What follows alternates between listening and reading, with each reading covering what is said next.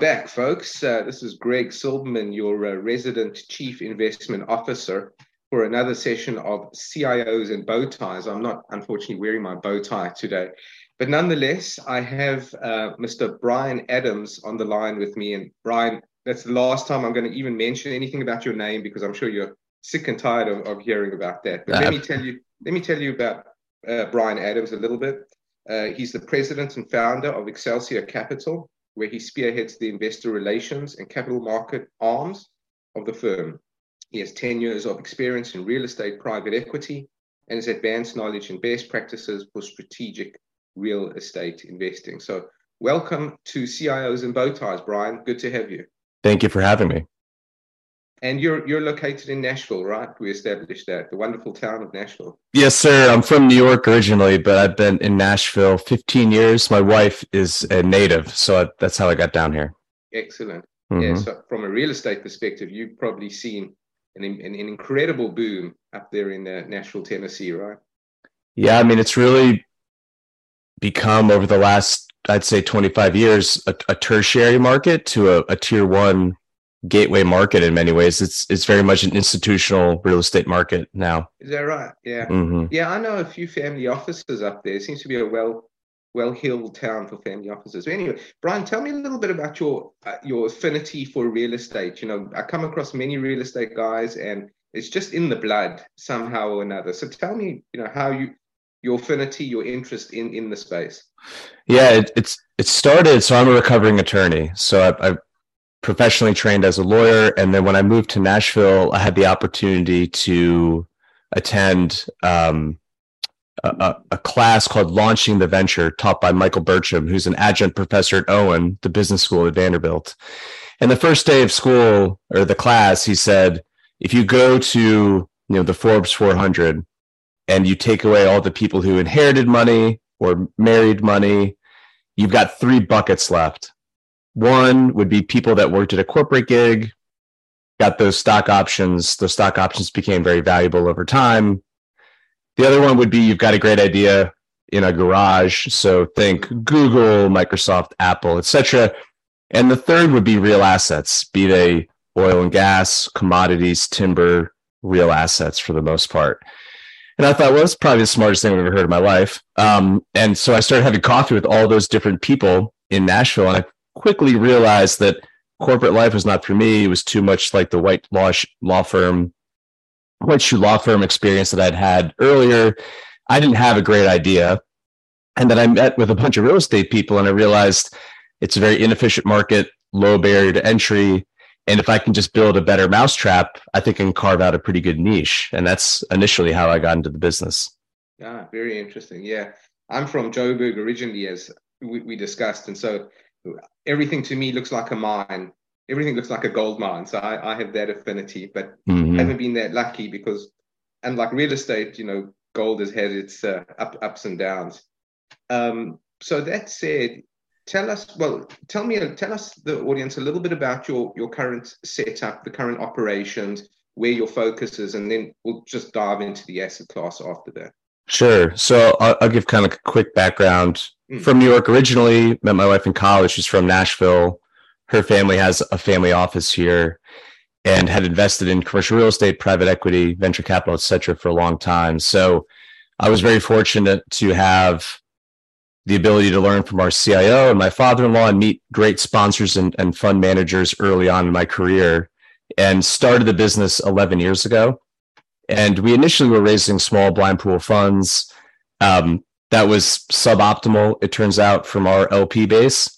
About 4 years ago, I started a next iteration of the firm after recapitalizing our legacy portfolio. And today we are what would be called a pure play syndication platform.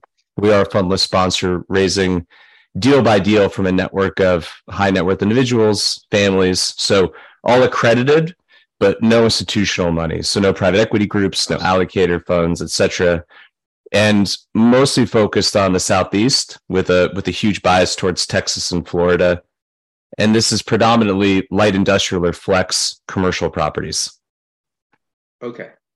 So let's get into that. So just really briefly break down light industrial and flex commercial for us, and tell us the state of those markets as we speak right now, because truthfully, it's been a hell of a bull run in that space, notwithstanding the fact that we've been in this 30-year bull market for interest rates, right? Interest rates have gone down. So we'll handle that later. Define those markets for us and tell us the state of play in those markets, please. Yeah, so the way that I describe light industrial flex is I call it the mullet of commercial real estate, where it's business in the front, you've got office, retail, some kind of forward-facing, client-facing functionality, and then it's a party in the back. So you've got industrial distribution warehouse. It may not be heated and cooled. It may or may not have full dock doors, but that kind of ugly looking properties near airports where people typically come across these, that's our asset class that we like. Right. And it's more about the lessons we've learned over the years and why we like that product type. Obviously, I could throw a bunch of buzzwords at you like last mile distribution, e-commerce, etc. But the reality is they're fairly cheap spaces. They're single story. They don't have a lot of common area. So they don't have elevators. The only thing we need to really worry about from a CapEx deferred maintenance perspective would be roof and foundation, because they're separately metered. They're triple net. They're multi-tenant. So we don't have to worry about HVAC or utilities. So there's a lot of things that we like about it from an investment perspective. And given everything going on, they're oftentimes a much cheaper option for a traditional office user to go into. So that might be a nice segue into what we're seeing in the market today as well. So let me just unpack that one more time. Sure. When I think of, the flex property near the airport and Atlanta, Hartsfield, there are literally thousands of those properties around airport areas and Savannah by the ports and stuff. I think of somebody who's, they use the front office merely as kind of the operation side for the back office. We're not talking about kind of a retail office space or anything like that, right? Well, it's highly variable. I mean, we have about $275 million worth of real estate today under management. And we do have folks who, an HVAC company would be a good example, right? So they need proper offices. They have administrative staff. They have financial folks. They've got salespeople that have cubicles or have offices in the front. But then they need a place to store their equipment and their vehicles, and we use that in the back. So that would be an example of a client probably doesn't go there necessarily. But then we also have increasingly seen a lot of medical users come in. So dialysis clinics or rehabilitation folks where, again, they need that front office. Maybe people do go there. It needs to look decent, but then they have a gym space or something in the back. So, I mean, that's, to be cliche, that's why it's flexible. And that's why a lot of people like it. So we've seen all kinds. I would say the former, kind of the HVAC distribution user is more common, but I mean, we have churches, we have all kinds of different users in there. So it's interesting.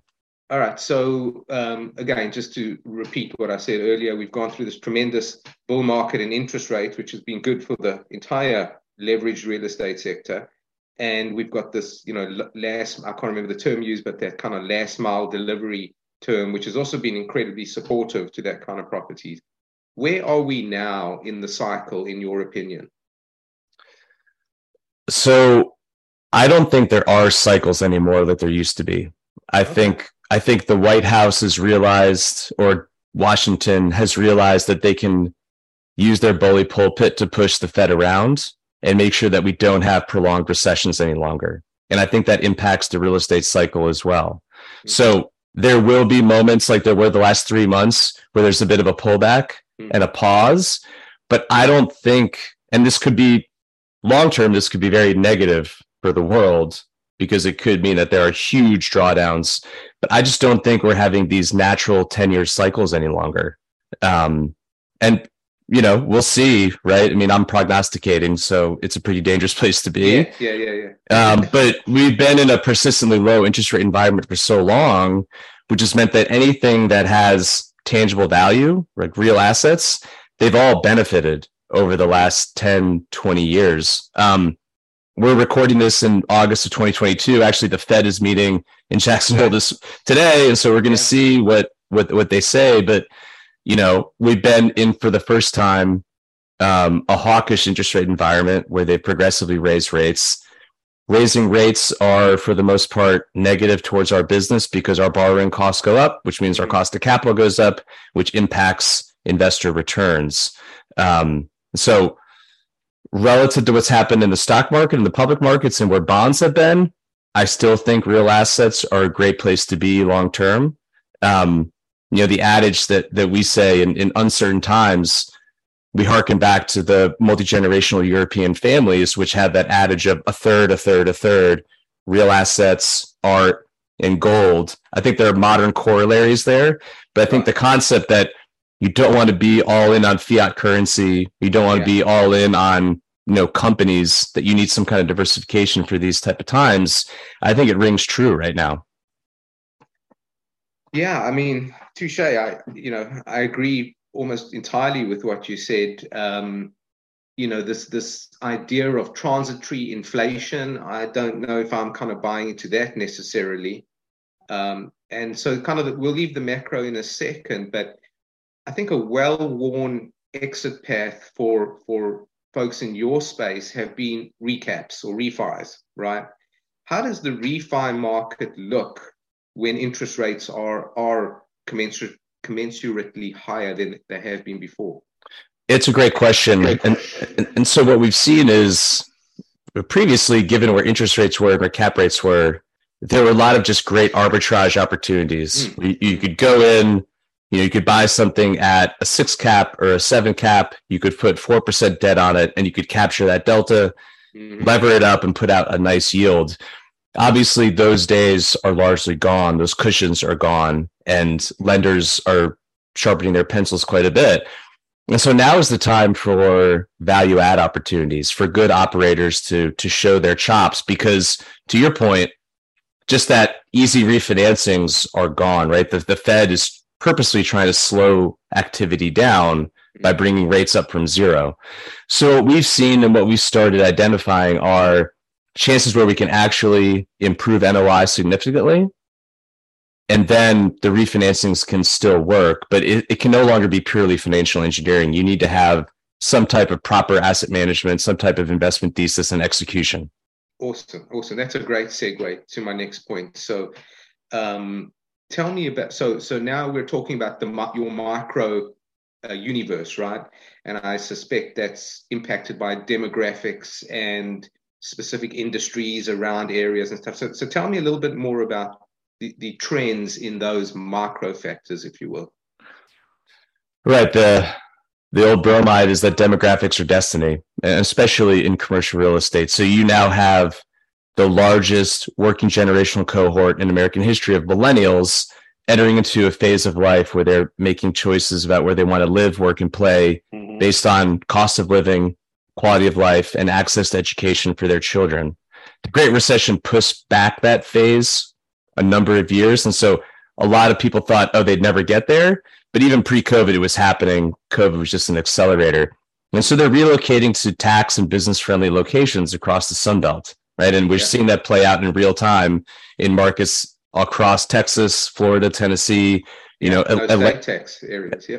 And Atlanta's a great example as well, right? And so this great migration, it lifts all asset classes. It can be retail, residential, commercial. It's just good for everybody when population, wage growth, and job growth are occurring in these markets. And so we've taken this macro thesis and we've kind of taken it down a few notches and been a bit more sharpshooter, where we're looking at sub $10 million assets in secondary and tertiary markets. So think Tallahassee, Florida, the outer suburbs of Dallas. We've been focused on those type of markets and those type of opportunities.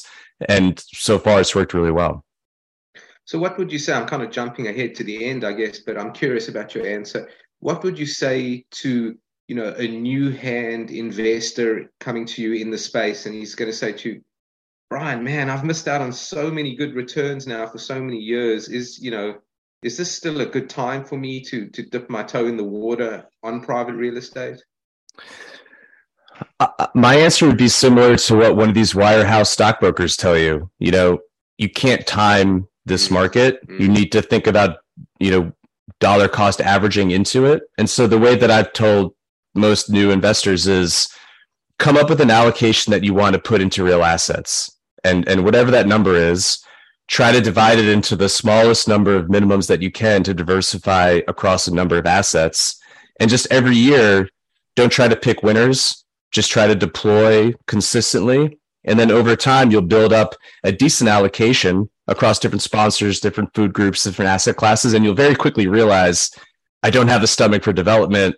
Man, Core Plus is not giving me the returns that I want here, et cetera, et cetera. You'll learn really quickly, but you can't benefit unless you are in the game. And so I would just advocate, come up with an allocation that you feel comfortable with.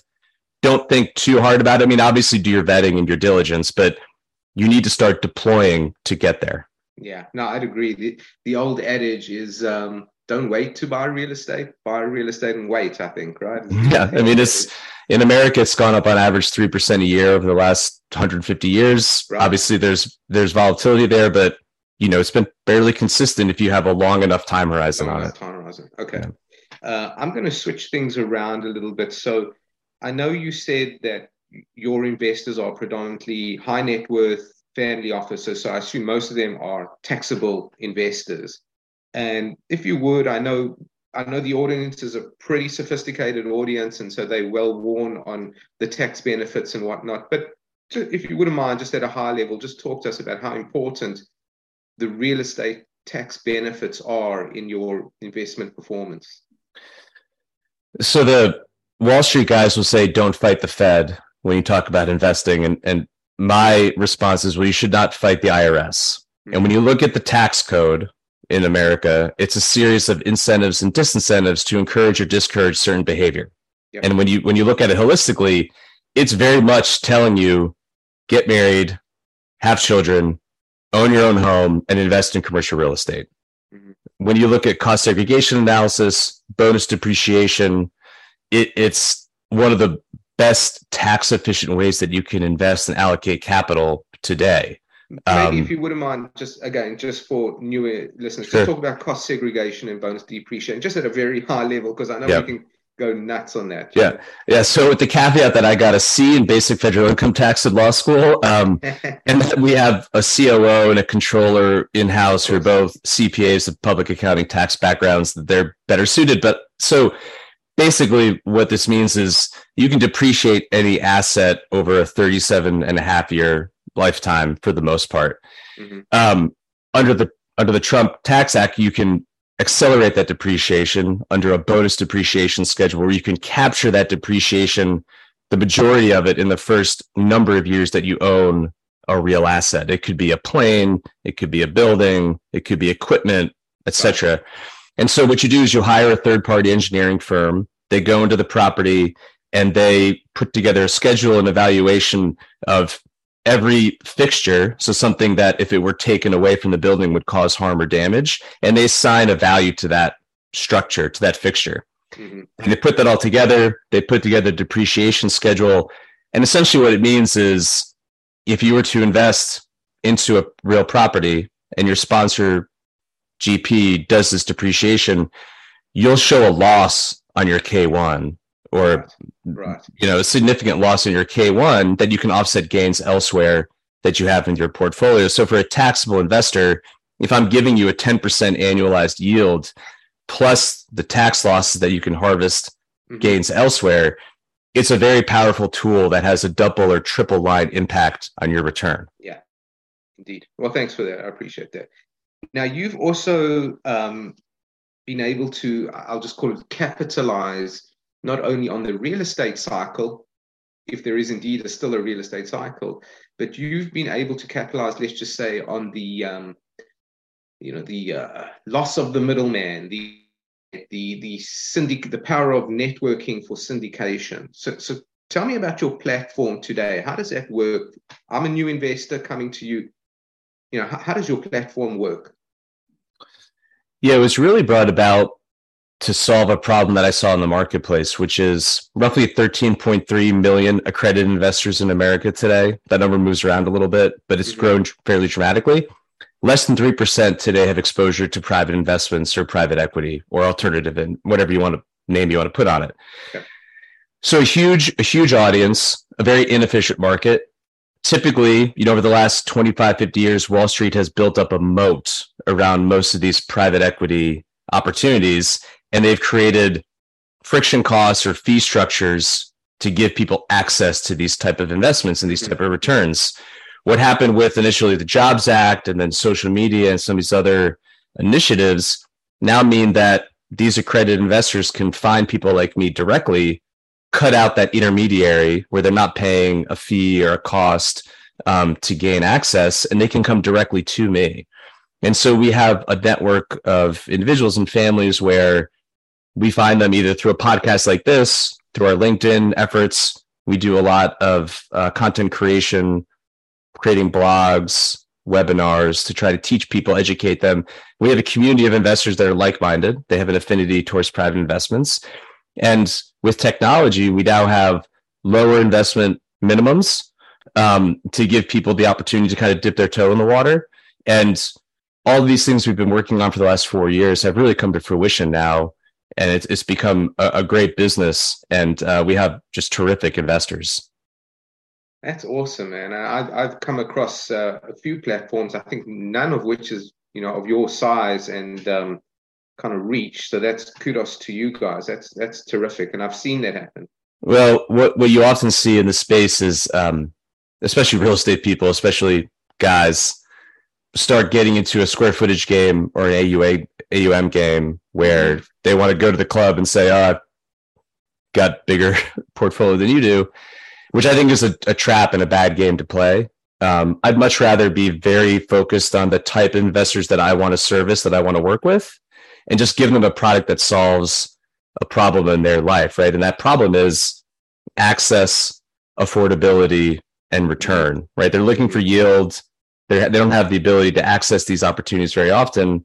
And so once I thought about the business as being a solution set to a very discrete investor base, it really changed the way that we were able to grow and scale efficiently. Yeah, no, that's smart. So you mentioned something earlier. Let's just dive into this. So just understanding how you operate then, do you find a project and then raise funds for that project off of the syndicate, or do you have, kind of blind pools that you've raised, or you have both, or how do you think about that?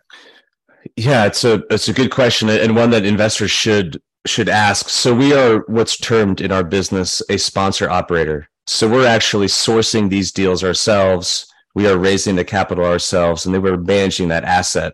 What you oftentimes find in this business, there are groups that are allocators. So all they do is raise money, and then they find someone like me. They help fund my deal, but then I'm running it. And there's nothing inherently wrong with that model, but you are getting double feed typically. And so we've kind of cut out that. We go direct to our investors and we find the opportunities ourselves. And so these are just one-off syndications or just deal by deal. So an investor would only be coming in on one certain property in Dallas, Texas, or Orlando, Florida. There's no cross-collateralization or exposure to any other properties within the portfolio. And I'm sure there is always a little bit of how should I say this, a little bit of an incentive on your side to, or even for an investor who says, hey, Brian, I love what you do. I came on deal 5, 6, and 7. Why don't you just, here's some money. Why don't you just allocate it for me? I mean, that would be kind of the next iteration of what you do, or you specifically staying away from, kind of a blind pool situation again? Yeah, I mean, we've been in the fund business previously, and I think it's got a lot of pros. But I think for high net worth individuals, even ultra high net worth individuals and families, for real estate, a fund is a suboptimal vehicle to access these opportunities. The capital call structure can be confusing. The return structure can be confusing. And also running a fund is a business in and of itself. Oh, yes. And I think it's very difficult as a GP sponsor of a fund, someone who's running one of these vehicles. You typically get paid on deployed capital, so you have an incentive to put that money to work. And then you're always out there raising the next fund, which means you're not necessarily working on the business itself or the opportunities. Now, having discretionary capital is a wonderful thing. And when you look at it from that perspective, what we do is a little crazy because we go at risk every deal. But I just think it's not what investors want for this asset class. I think for venture capital, private equity, other types of food products, it makes a ton of sense. But for real estate, I think most people have owned a home. Most people understand it's not a very complex asset class. Right. And so I think people can get really comfortable, and they want the opportunity to go allocate when the timing is right, when the return profile is right. They don't necessarily want to go into a blind pool for these type of deals. Yeah, no, I agree with that.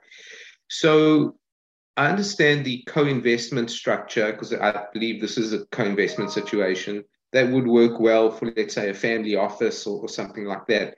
How, if for those wealth management companies that are listening to this, who really have, I don't know, X hundred clients, and they're clearing through Schwab or Fidelity or something like that, and they're going, well, I'd love to offer this to my clients.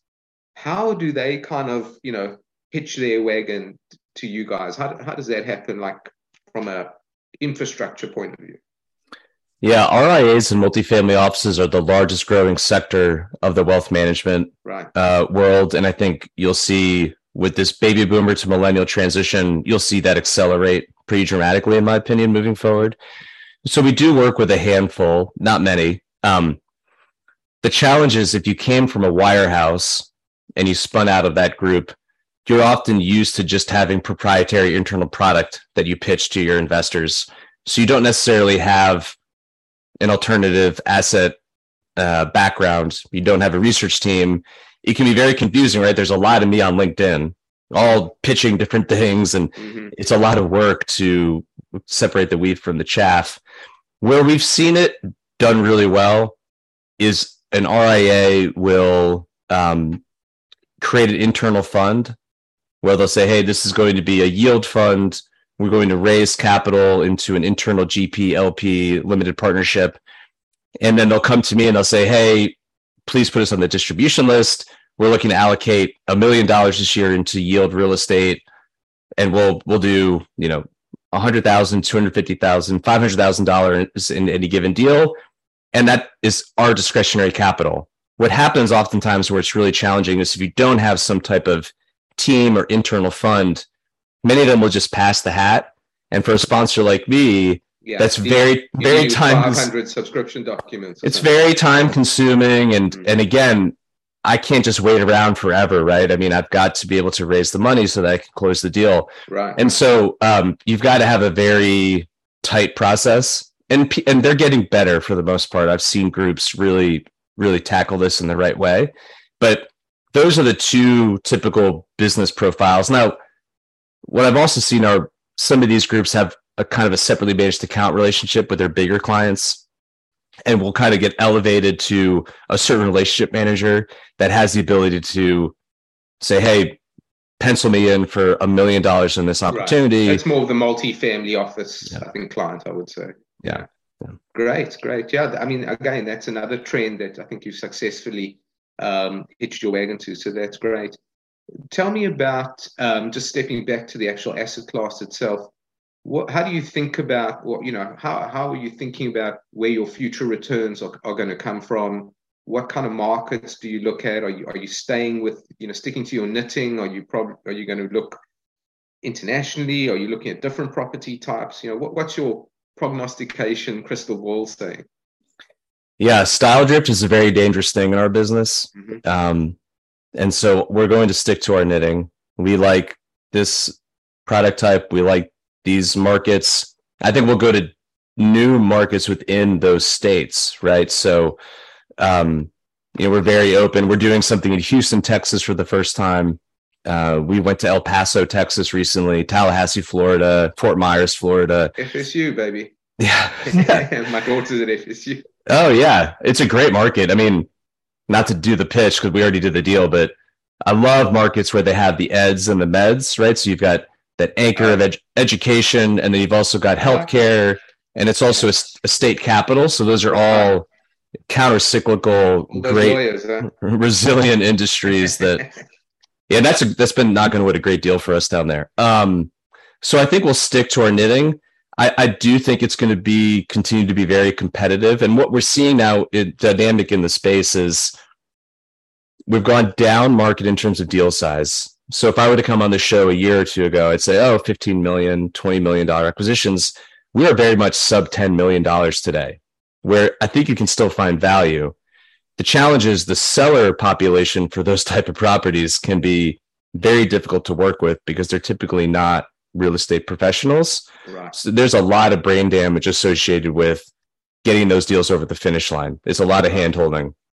So, that the cliche of real estate, $100 million deal is as much work as a $10 million deal is true, but there is a value proposition, right? And the return profile and metrics are very different when you go down market. And so I think we'll continue to do sub 10 million. We have a bias towards value add right now, given where interest rates are. The biggest challenge right now is the debt markets. CMBS, given the 10-year volatility, CMBS is essentially non-functioning. Life companies are being very conservative. And so we've had to start going to banks and credit unions, and they're worried about a recession, and they're very risk off. And so there is a huge population of sellers that they lived through the Great Recession, they lived through COVID. They don't want to do a third act of the play. They want to transact. A lot of investors don't like the volatility of the market. Bonds are not giving them what they want, so they do want allocation. But the execution part is the most challenging thing right now. Interesting. So a few takeaways from that. I assume you've got to kiss a lot of frogs in your business, especially when you're going down market. Sorry, get rid of that. Go away. Okay. So that's the first thing. The second thing is, oh gosh, I'm getting distracted. Yeah. So that's the first thing, kiss a lot of frogs, and that's fine. That's your job, and you're looking for alpha. So I get that. Oh, right. The as a financial investor, let's say my RIA clients love what you do, but ultimately they don't want to be perennial holders of real estate, right? They want some kind of exit from the investment. Now, I understand the refi and how that works financially, but how do investors actually get an exit from some of your deals?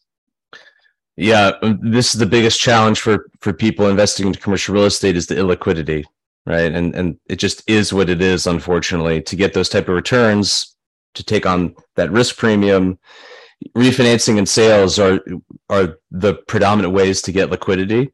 We have done some secondary transactions, but they're time consuming, expensive, and you're going to take a pretty bad haircut on the deal. And we help facilitate that. We have some mechanisms internally. We have some groups we work with, but it is a suboptimal way to get liquidity in my experience and opinion. So you really need to understand that this should be a 10-year ride for you. And if you're not comfortable with that, we're not the right group for you to work with, and you're not the right investor for us. There are some interesting things happening within the prop tech and fintech space to solve that liquidity problem. Okay. But we are very far. This is a whole different conversation, but we're very far from those being real solutions.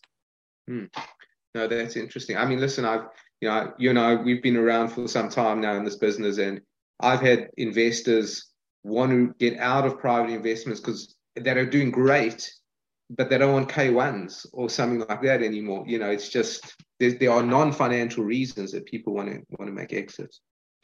Okay, that's very good. So if people want to get hold of you, how would they do so? Yeah, very active on LinkedIn. So just look up Brian Adams, Excelsior Capital. Shoot me a note, shoot me a connection request. I'm happy to chat. And then the website, excelsiorgp.com. We have a ton of resources there. My podcast, webinars, blogs, white papers. And we have a really cool investor community where we talk about all kinds of different asset classes beyond real estate. So definitely encourage you to go to the website and check that out. Awesome.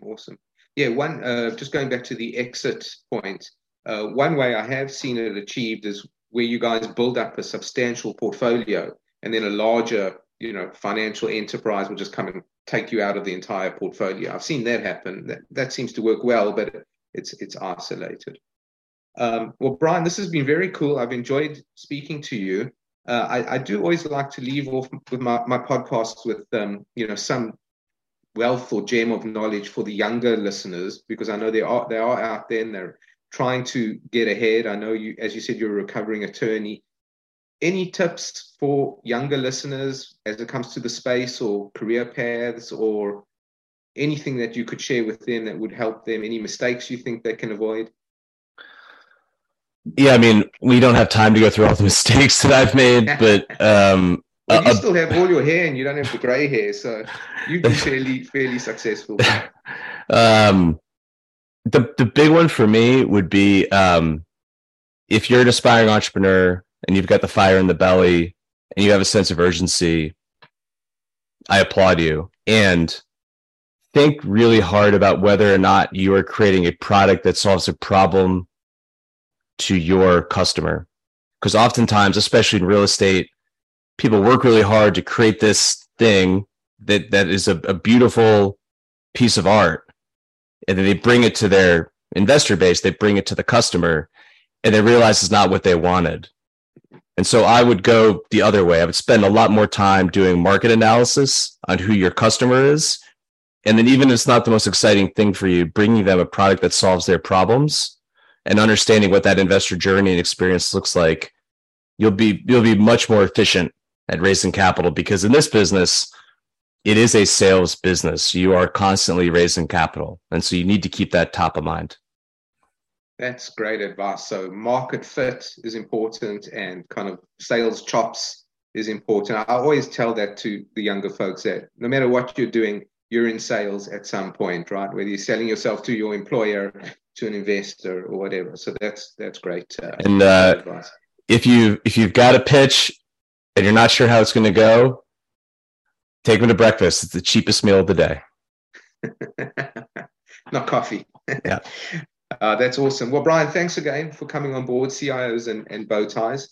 Really like what you do, and really recommend the audience check you out. I think it's excelsior.com, excelsiorcapital.com, I think you said, or Excelsior Group, I beg your pardon, .com. No worries. Yeah. Thank you so much. And check you out on LinkedIn. Thanks for joining, and have a wonderful day. Okay. Thank you.